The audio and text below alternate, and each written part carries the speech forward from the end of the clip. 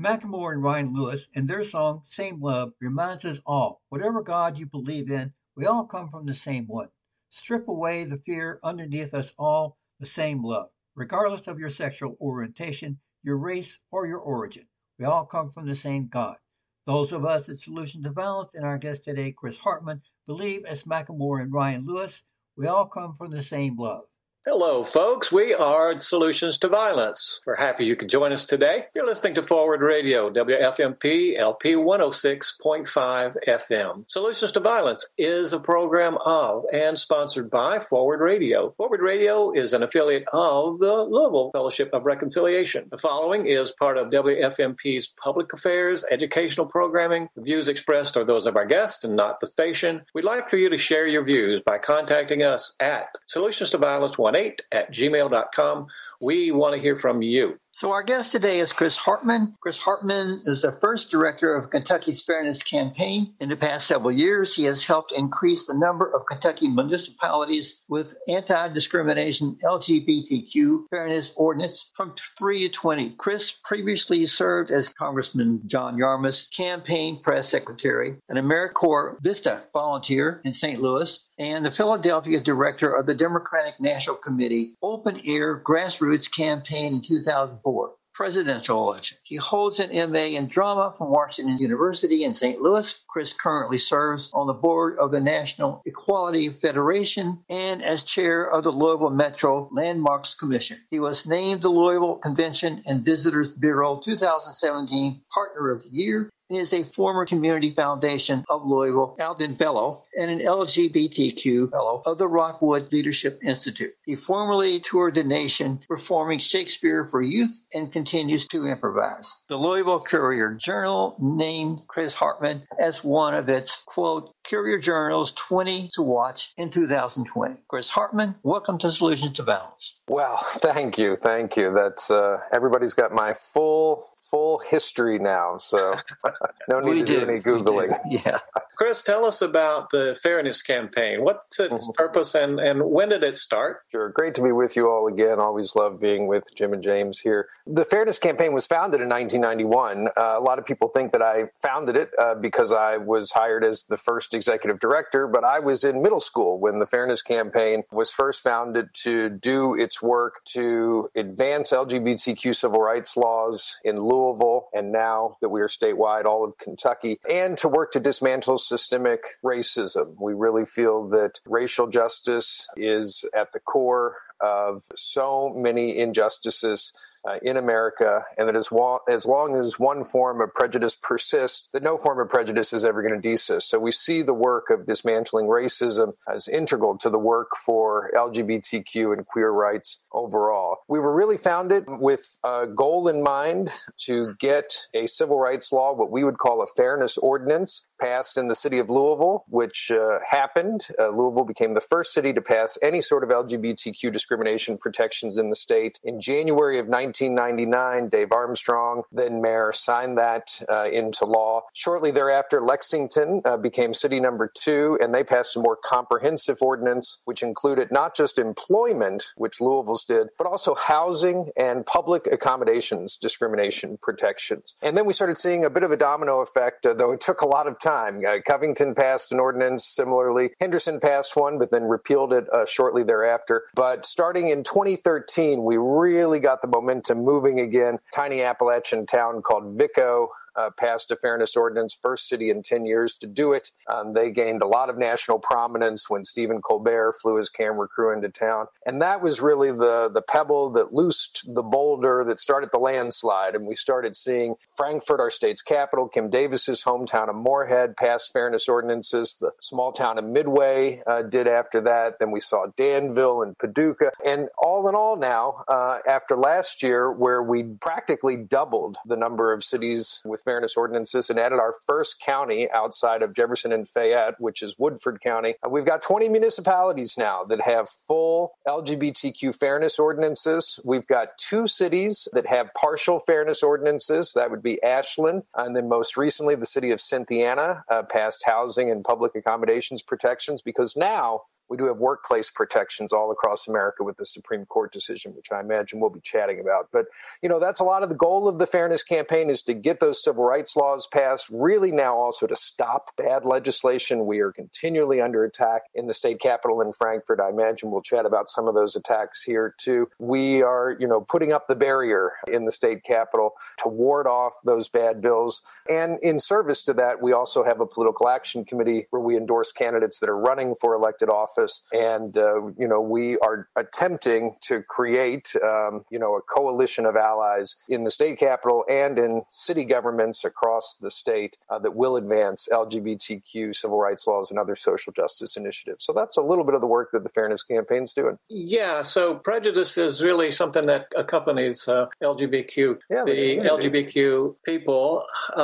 So what advice would you give to one who is looking for some answers to their questions about LGBTQ, the confusion that they may have or discrimination? Sure. Well, depending on the types of resources folks are looking for, there are a lot of different places to go. For folks who are just coming out of the closet, who are thinking about coming out or who are struggling with their identity, maybe they don't know if they're LGBTQ, a lot of young people, a lot of old people are sort of questioning their sexual orientation or gender identity. Places like PFLAG, Parents and Friends of LGBTQ People, have been around since the 70s, have been doing great work to provide support for folks who are coming out, but then also to provide support for family and friends of people who are coming out.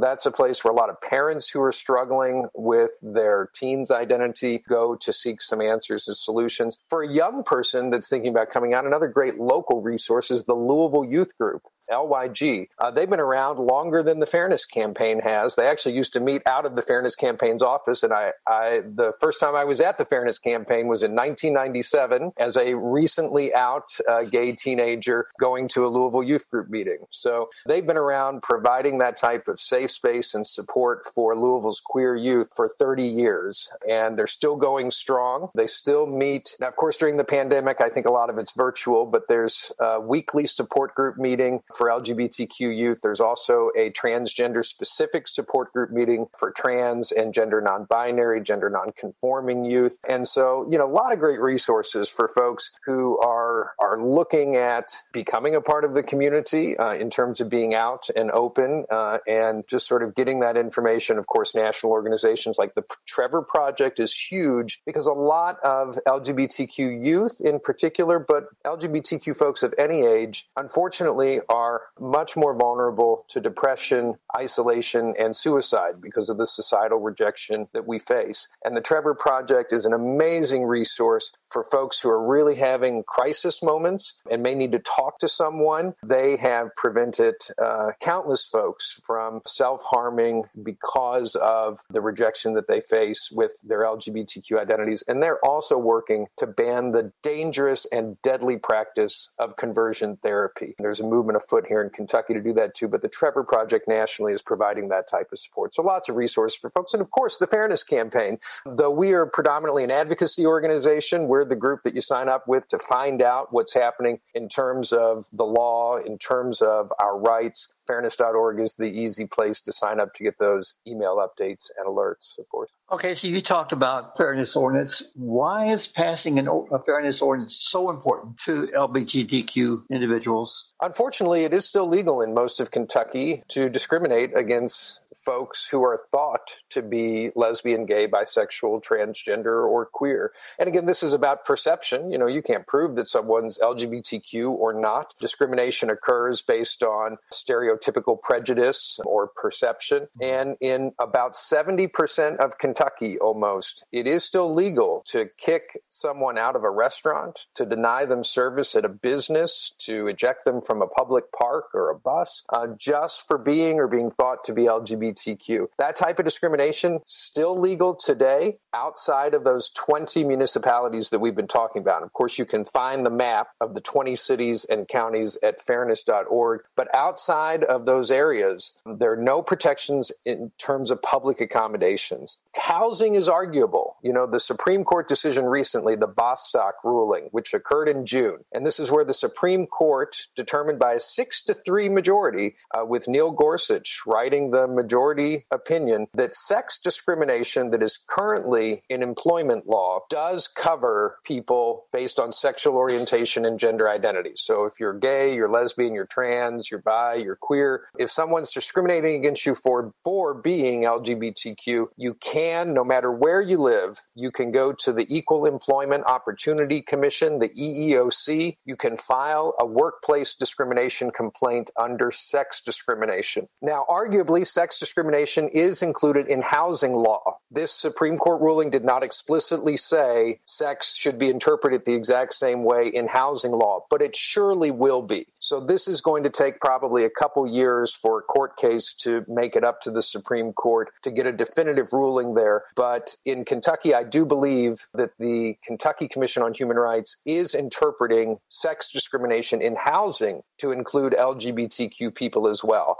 And if that is the case, then public accommodations discrimination is still the outstanding discrimination that will not be resolved by interpreting the word sex, because sex discrimination is not illegal in public accommodations. And so that's where you have to add LGBTQ people specifically. But I will say, because you asked why it's important, and really the specific question is now, why is it important after the Supreme Court ruling, especially to continue to include employment protections, even though the Supreme Court now interprets federal law to include LGBTQ people. Recently, Cynthiana, I mentioned, passed a human rights ordinance that covers LGBTQ people in housing and public accommodations. And they decided not to include employment because of the Supreme Court ruling. They assumed that those protections were enough. And we really, tried to persuade city leaders that they really, if they were going to pass what we would call a fairness ordinance, you really have to have all three areas of protection. And that's because every state and every city, every county that has their own civil rights law, they reiterate all of the federal and state protections as well. So there's no reason not to add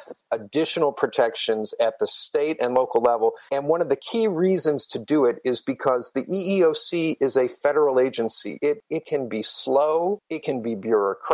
If you have a local solution to local problems in a smaller community, you're going to get much more individual attention. You're going to be able to solve cases of discrimination much more easily and typically resolve them with mediation in ways that the EEOC likely won't be able to. So it's still so important for the state of Kentucky to pass a statewide fairness law that includes explicitly sexual orientation and gender identity in all three areas: employment, housing, and public accommodations. And for cities in the future, they're going to pass fairness ordinances. They need to continue to include all three areas of protection as well.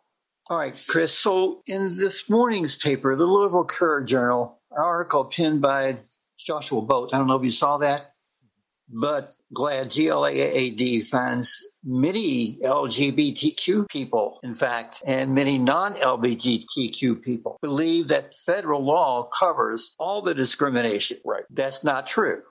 That's not true. That's actually, when I was hired at the Fairness Campaign 12 years ago, that was the problem that was most apparent to me, is that we actually, when we surveyed Kentuckians, we found out that the vast majority of Kentuckians support LGBTQ discrimination protections. That survey 10 years ago indicated 83% of Kentuckians supported those protections, but the majority of people thought they already existed. And that was 10 years ago. So it is in no way a surprise to me that today people are probably more sure that they exist. And now, given the Supreme Court's ruling, that makes more sense, because now there are some discrimination protections nationwide for LGBTQ people, but not all of them. And sadly, the way that people typically find that out is when they experience discrimination and there's nothing they can do about it. If they get turned away at a restaurant for holding their partner's hand. We had a situation in Richmond, this was several years ago, but a young lesbian couple, I believe they were taking maternity photos in a public park, and they were told that they had to leave. This is where people get into contact with us, say, what can I do about it? And in certain situations, we have to unfortunately say nothing, except to help us advocate to change the law where you live. Okay. Well, still, you've mentioned so many resources. I'm sure that's a relief to a lot of people. So thank you for that. So, Chris, you say there are 20 counties in Kentucky that... 20 municipalities. So we got municipalities. The three counties, arguably, Jefferson, Fayette. Of course, Fayette is, really by extension of, since the city and county are incorporated there, and then Woodford County, which just passed the fairness ordinance just within the past 12 months. Yeah, so the state legislators just passed the statewide fairness ordinance, right? No, I wish. No, heavens no. We are nowhere close. I wish that we were close to getting a statewide fairness law passed in the Kentucky General Assembly. Why is that so important? Well, it's important because, again, we need 70% of Kentuckians almost live in a place where some type of LGBTQ discrimination is still legal. Now, this has been one of the cornerstones of our work. You know, the reason that we have gone city to city is to bring the conversation home to where state legislators live, because we have always known that a statewide fairness law or a federal fairness law called the Equality Act are the only solutions. And we need both. It may be more likely, depending on how things go on Tuesday and however many days ensue following, that we may or may not know the election outcome. If Democrats suddenly control all chambers, including the presidency, I guarantee that in the first 6 months of next year, we'll see the Federal Equality Act. And that will give LGBTQ protections across the board nationwide. And only another act of Congress would then be able to take them away. Now, even if that happens, Kentucky still needs to pass a statewide fairness law for the exact same reason that we had the 1964 Civil Rights Act and then we had the 1966 Kentucky Civil Rights Act, because there is a long-standing tradition that states recognize the importance of civil rights laws and pass their own civil rights laws that they can enforce locally that mirror the federal civil rights laws. But if Democrats don't control all the chambers next year, there's still relatively little chance nationwide that we'll get a Federal Equality Act. And there's still,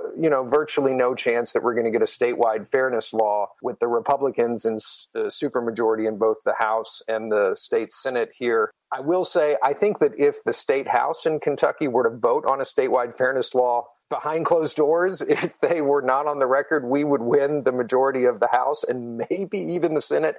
If they were to vote on it on record, I actually think that we still would probably get enough votes to pass the Kentucky State House. I believe we have enough allies on both sides of the aisle that support us. However, the challenge will always be the Kentucky Senate. It's much more conservative on these issues.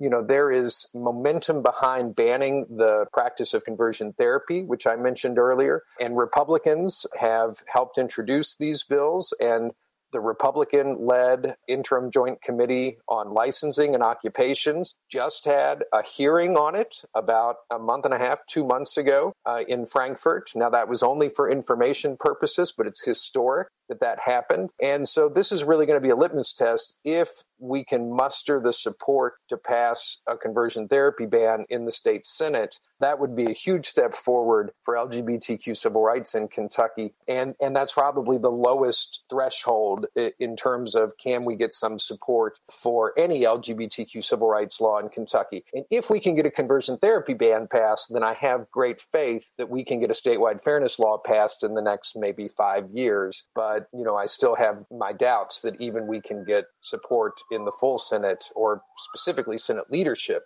for a conversion therapy ban.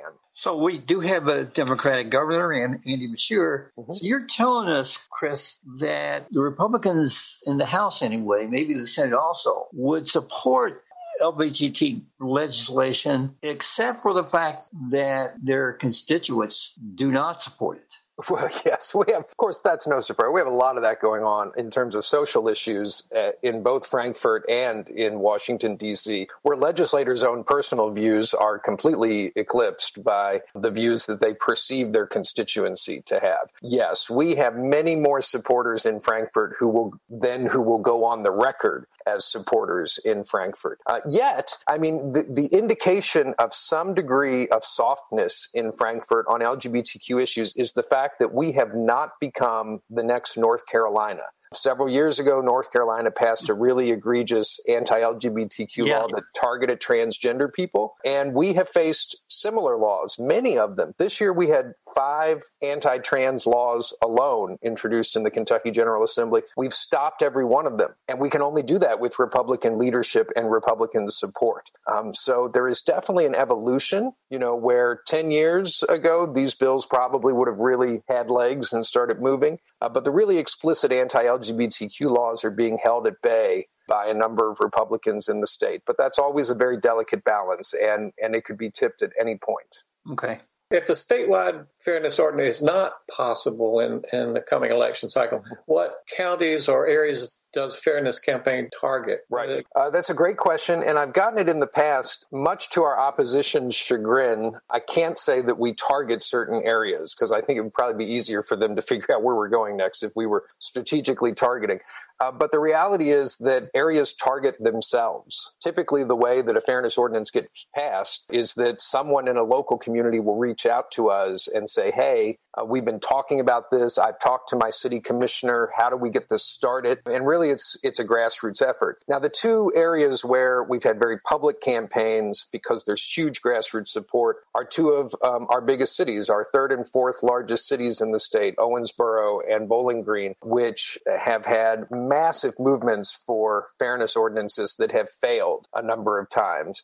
And so this is where we've invested a lot of resources and we've endorsed candidates that are running for city commission in both Bowling Green and Owensboro so that we can get to the 3-vote threshold that we need in both cities to ultimately pass a fairness ordinance. In Bowling Green, we have 2 out of 5 votes. So we just need one more to get to the 3 on the city commission there. In Owensboro, it's maybe a little more tenuous, but we had a tie vote on a fairness ordinance countywide in Davis County. So we're inching closer in those two areas. I hope that this election cycle is going to usher in a supportive city commission in both cities, and we could add 21 and 22 in terms of municipalities with fairness ordinances early next year. Okay. So in terms of getting the word out, Fairness Campaign has always set up a booth in the Kentucky State Fair. COVID has knocked out the Kentucky State Fair. No booth, no fairness booth. So how does Fairness compensate for that missed opportunity? Well, sadly, like so many other groups, there's no way to get back the year 2020 and potentially going into 2021.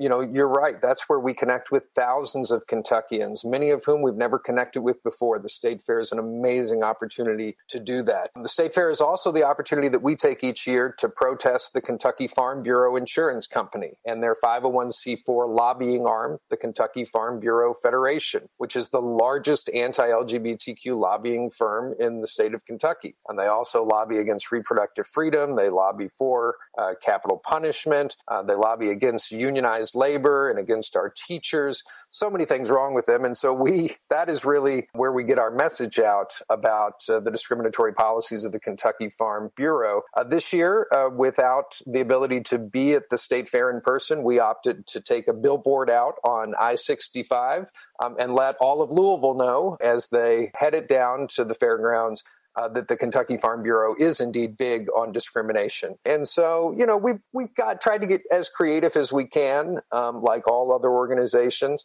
But yeah, the big thing we missed out on really were Pride festivals this year. We get more interaction now because there are 25 Pride festivals across the Commonwealth of Kentucky than we do at the State Fair, arguably. And this is the first time that, of course, we haven't had any of those festivals. We've moved many of them online. Bowling Green Pride is one of the prides that the Fairness Campaign helps produce. And so we had to produce an entirely virtual Pride this year, which, was not impossible, but is not the same. You need that sense of community. People want to be together, but it's so important to be safe and healthy at home. And we get that, and we want to make Governor Andy proud. Well, how does that change things going into the future? Will you continue to use the media in more ways? Well, social media especially. For nonprofits, some of not having the physical events has loosened the budget for, say, digital advertising. I'm sure everybody's dead tired of being served political ads in general. But we, have utilized social media and paid advertising more to reach people, especially when important things are happening. We've been talking about conversion therapy. I haven't mentioned that Louisville became the second city to ban conversion therapy recently in Kentucky. And we we utilized a lot of social media to engage constituents in Louisville to send messages to their council members. And we had a nearly unanimous vote on that, a 24-1 vote. If you'd have told me when I got hired that we'd have nearly unanimous passage of LGBTQ rights laws at the Metro Council level, I just wouldn't have believed you, because I wouldn't have thought that all of the Republicans almost were on board. But times have changed, and people's engagement. I mean, this is one thing that we have seen, is that people do have more time now, to a degree, not everybody, but some folks we found have more time to engage in advocacy opportunities. And so we have seen some increased level of engagement in terms of people sending those messages to their representatives or engaging in these sorts of campaigns, making the phone calls. Well, you mentioned so many cancellations. The Gay Pride Parade was also canceled. That was another missed opportunity for fairness in the city of Louisville. How does fairness get the word out in the middle of the worldwide pandemic? Well, again, we're engaging in, we've all certainly become Facebook Live experts. We're all using the different, studio softwares to be able to mix those things. During Pride Month, we did a virtual celebration of marriage equality. It's been 5 years since the Supreme Court ruled that LGBTQ marriage is legal all across America. So we engaged all of the plaintiff couples that were on that case to join us in a live Facebook Live forum. And just this week, we did a Facebook Live candidate forum where we invited both major party Senate candidates to chat with us on LGBTQ issues. Perhaps not to many people's surprise, Senate Majority Leader Mitch McConnell did not respond to participate, but Lieutenant Colonel Amy McGrath did join us, and we had a great Facebook Live discussion with our election organizers. We're continuing to connect with people and, to some degree physically, because we have encouraged people, and I have certainly been out participating in the protests for the Black Lives Matter movement to protest the murder of Breonna Taylor and David McAtee and so many Black Americans that we've lost to police violence all across the nation, but right here at home. And, we spent most of Pride Month protesting for Black Lives Matter. And honestly, it would not have felt appropriate to have a large Pride celebration or a large Pride march without justice for Breonna Taylor and without that resolution. So I'm actually, in some ways, glad that we didn't have to face, that difficulty in that moment. And yet, I do feel that if those things had gone forward with the pandemic aside, that I believe the leadership of the Pride Foundations here would have shifted a lot of the message for Pride to justice for Breonna Taylor. And there was already some work when we still thought that we might be able to have a parade to make that a Black Lives Matter parade. So, we missed out on a lot, but also there has been so much going on here locally and nationally that Pride, while important, really does need to take a back seat to the crisis for racial justice in the Black Lives Matter movement right now. Yeah, so you mentioned justice for Breonna Taylor and that movement that's now occurring in Louisville, cities all across the country, really. So the demonstrations have lasted over 150 days. Right. So Fairness Campaign is a question you kind of answered, but does a Fairness Campaign have a position to the Justice for Breonna Taylor movement? Yep, 100%. We are 100% backing the demands that Tamika Palmer and Breonna Taylor's family have asked for in terms of police reforms. We absolutely are appalled at the way that Attorney General Daniel Cameron has gone about really seeking injustice in the Breonna Taylor case. I am flabbergasted at the lawsuit that the detective who was shot by Breonna's boyfriend, Kenneth Walker, filed this week. I mean, the insensitivity of so much of the city's response. Yeah, I'm talking about Sergeant Mattingly filed the lawsuit, claiming incredible damages from Breonna Taylor's boyfriend, who, from all the evidence we know very clearly, was simply defending his home. And, we could not be more behind seeking justice for Breonna Taylor. We have really sort of been uncompromising in holding some of our city leaders to account. In a very rare move, the Fairness Campaign and our Political Action Committee put out a sharp letter criticizing Mayor Fisher for both the response to Breonna's murder and the peaceful protests that emerged in the days and weeks and now months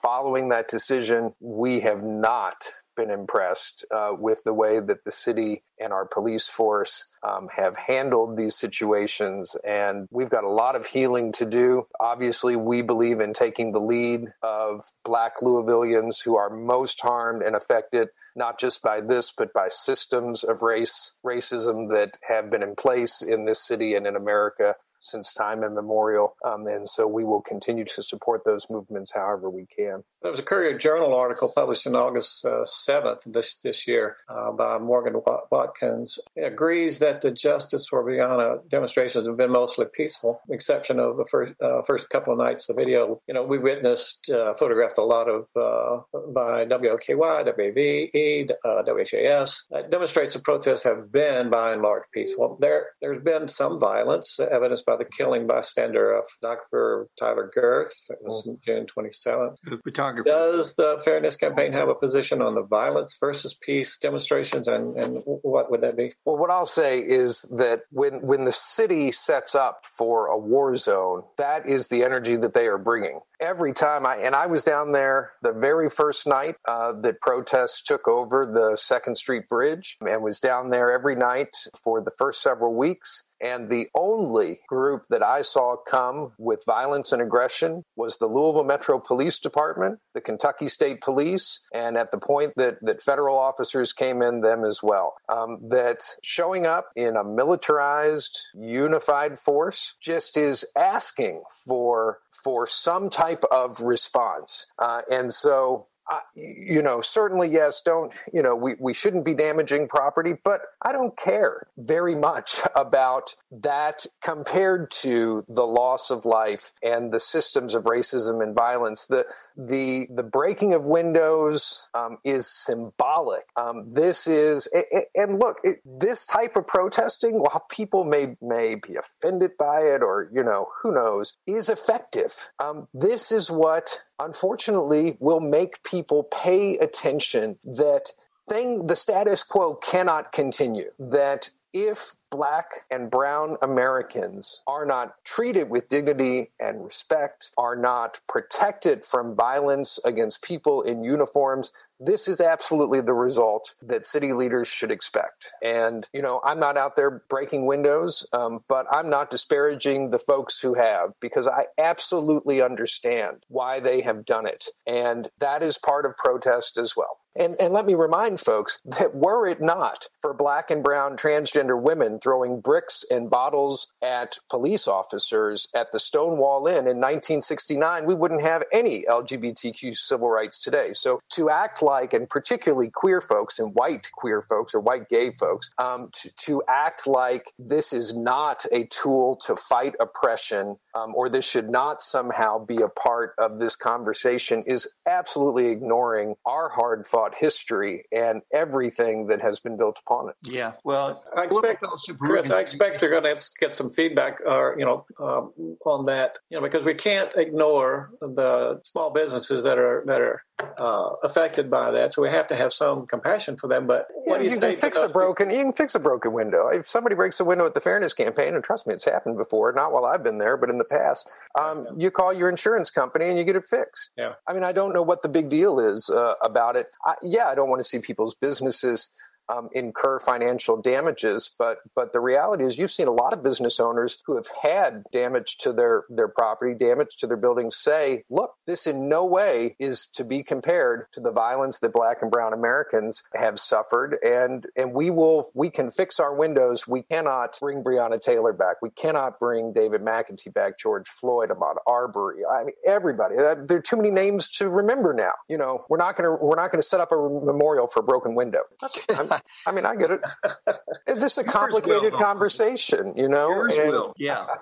Yeah. Okay. So let's change directions here a little bit. In a Joel Garth Curry Journal Community Forum article entitled, quote, Catholics, It's Okay to Vote for Biden, end quote, published October 29th, today, 2020, Joel Garth explains the Catholic hierarchy is now giving Catholics permission to issues like honesty, sustainable environment, the care and safety of immigrants, as well as healthcare issues, should be considered while deciding who to support in upcoming elections. So, Chris Hartman, you're Catholic. What's the fairness position on the change in the stance of the Catholic bishops when it comes to considering abortion and gay marriage? Recovering Catholic, let's say. I haven't been practicing for a long time, and that's because of the disenfranchisement that I and all sorts of other people have felt from the Catholic Church and Catholic hierarchy, not Catholic laity. I think anybody that has ever been Catholic or has participated in the Catholic community knows that there has always been massive schisms between, your archbishops, your cardinals, the Pope,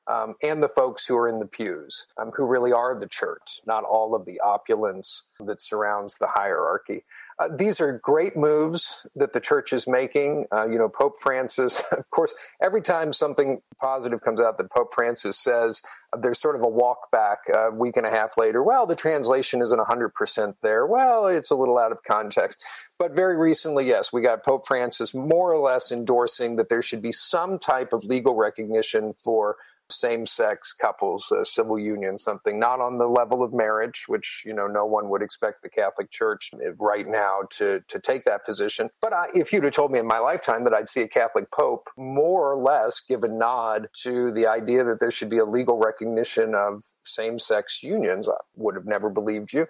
This is the Pope who has said, who am I to judge in relation to LGBTQ people? Has talked about the inherent dignity of LGBTQ people and that there's nothing wrong with them. Unfortunately, I don't think that this has changed the church's stance that if you are LGBTQ, you typically, I believe that their position is that you really have to be abstinent, that they consider the sin to be the act of same-sex, physical intimacy, and that as long as you are celibate, that, somehow you can be accepted that way. Now, again, Pope Francis talking about civil unions is moving in a very different direction there. Clearly, the church has not moved virtually at all on reproductive freedom. However, seeing some of the hierarchy point to the humanity and the dignity that a candidate like Joe Biden brings to the table, as opposed to, what we've seen for the past 4 years and for the decades before on Celebrity Apprentice and in the courtroom with the Donald, all of that.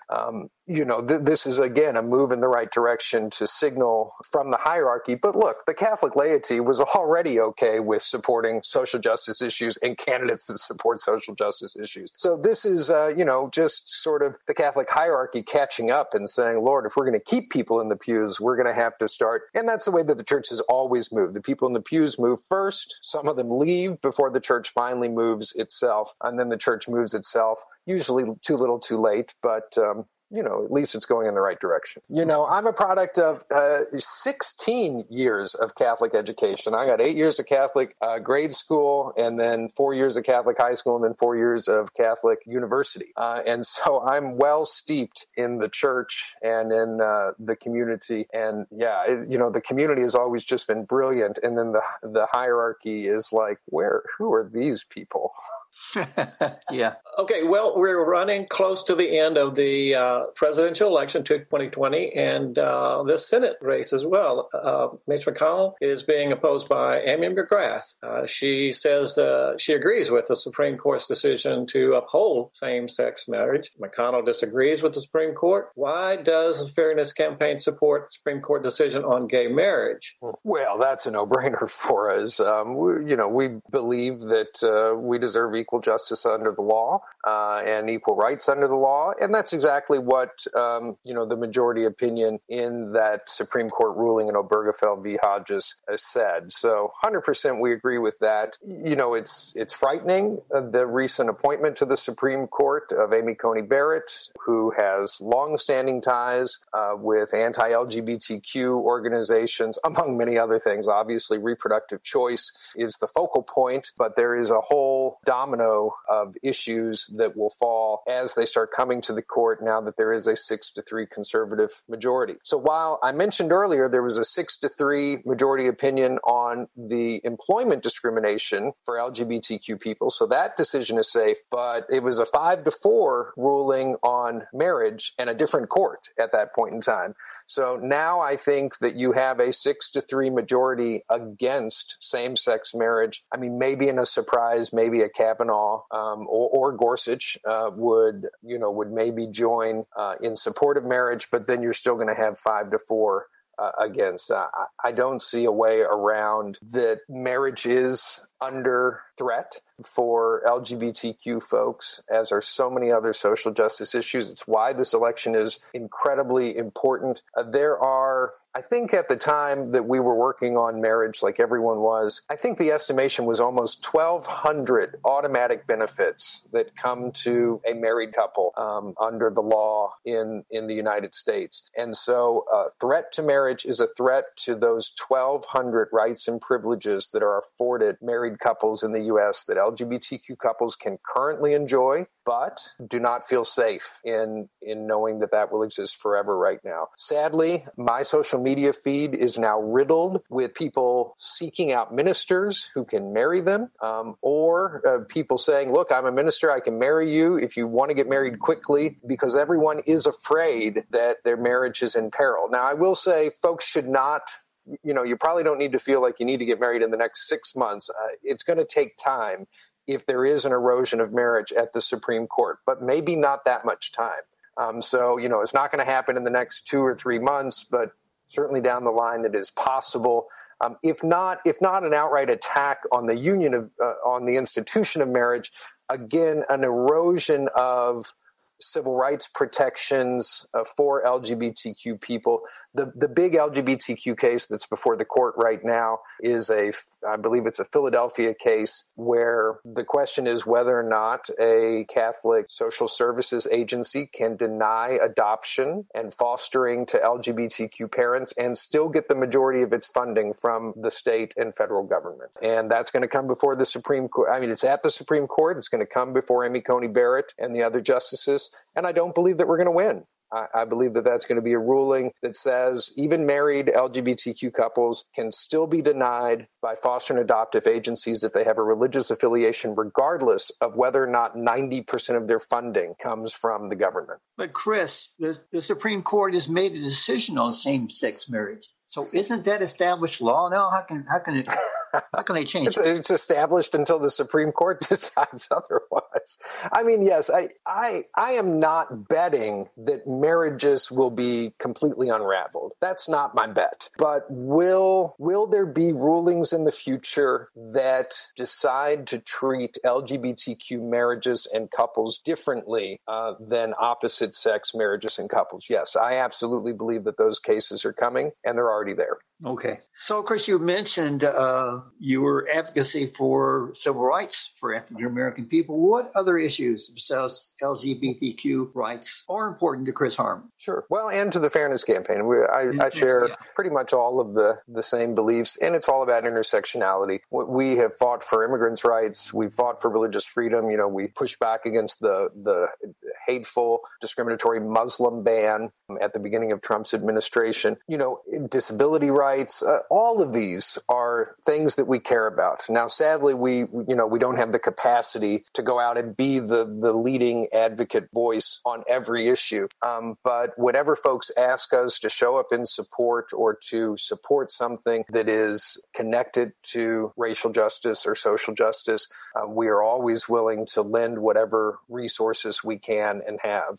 And I try to find moments that are strategic. When Mayor Greg Fisher signed the conversion therapy ban into law, that was an opportunity for us to go and actually call for the charges to be dropped against State Representative Attica Scott, who'd been arrested with felony charges for protesting. So I try to be creative where, we get invited into spaces to talk about LGBTQ rights, to celebrate LGBTQ victories. And I try to take some of those opportunities to call attention to issues of racial justice or immigrants' rights or whatever is a topical issue at that moment. because I think many folks do still view the Fairness Campaign as a solely LGBTQ civil rights organization. And we want to make certain that folks know that we have a broad platform of social justice issues that we support. Again, we may not be the leader on all of them, but we are certainly in support and want to show allyship in whatever ways we can. Yeah. You and Carla Wallace were on a previous program with us, and you explained then, and I think now, that why it took 3 years to convince Louisville Metro Council to pass the Fairness Ordinance. It had to do with coalition building, if I'm not right. The Justice for Breonna movement wants change. For example, they like to see Metro government establish Citizens Against Police Abuse, a review board. That's CAPA, I believe is what they call it. And it's going to take a coalition, or is it, to convince the Metro Council to pass the CAPA? I think that we'll have broad support on the council for the Police Accountability Board. I actually served on the work group for the creation of the ordinance that will ultimately establish the Police Citizens Review Board. It's not perfect as it is, and there's going to be opportunity for folks to try to push their council members further on some of the aspects of the ordinance that's going to be introduced. But I thought that the process to develop it, while again not perfect, did bring together a fairly broad coalition of folks from the Urban League, from ACLU of Kentucky. Obviously, Fairness was there. I think Kentucky Alliance was not there at the beginning, but was brought in when they realized that folks were missing. There were a lot of folks, pushing to make that ordinance better. Absolutely, it's going to take coalition building, though, to change the culture in the city.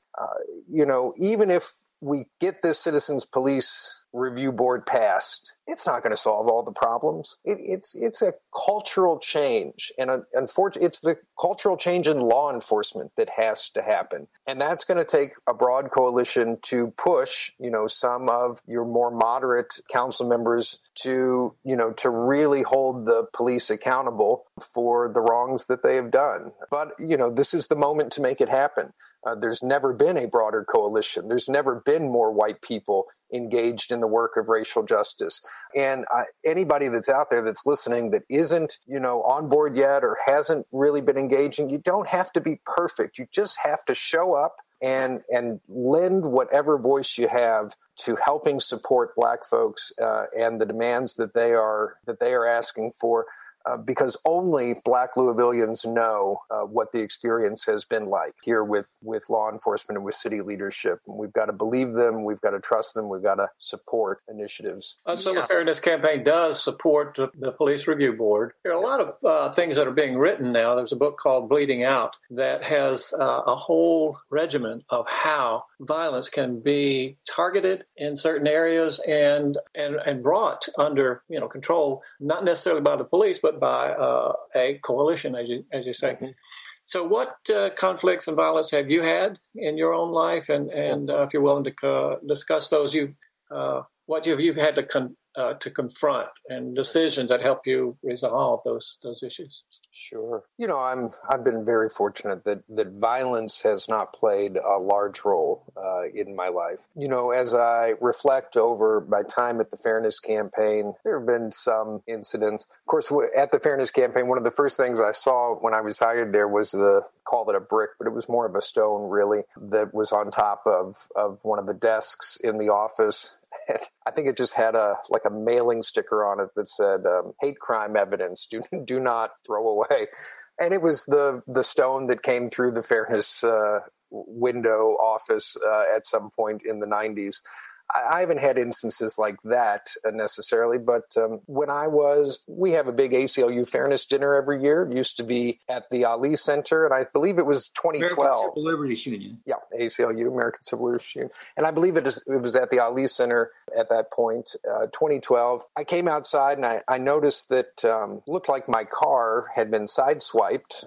My side view mirror was dangling off, so I called the police. And after I called the police, I noticed, I went around to the back of my car. I had a lot of bumper stickers on my car at that point, some Obama, some Fairness Campaign. And I assume that it was connected, that whoever sideswiped the car also did draw swastikas on the bumper stickers, deface them in different ways. And that was an obvious hate crime and felt like an obvious threat. Now, I don't believe it was targeted towards me because there was no way necessarily to know it was my car unless you know that I, at the time, drove that car with all those bumper stickers. But I think it was a, clear act of violence meant to intimidate whoever they thought owned the car that they assumed was LGBTQ or, liberal leaning or supported progressive policies. Similarly, at the Fairness Campaign, we one time a few years ago had an incident where somebody just kind of ran into the campaign and said something, used some expletives. And so I exited the building and sort of followed them a bit, and they ended up pushing me in the neighboring coffee shop parking lot. It was all a very strange incident. Ultimately, we did not pursue charges against the individual, but we found out who they were. And, there was unfortunately a trail of violence that had followed them in terms of law enforcement. I think one of them had, I'll just leave it at that. There was a trail of violence that followed them. So I've, experienced some degree of violence, but certainly not what many others have. Sadly, in my position, what more often I've encountered are folks sharing past stories of violence with me, particularly trans friends and allies who have been victims of physical and sexual assault. Violence against our LGBTQ community, but particularly against our Black transgender community, is through the roof.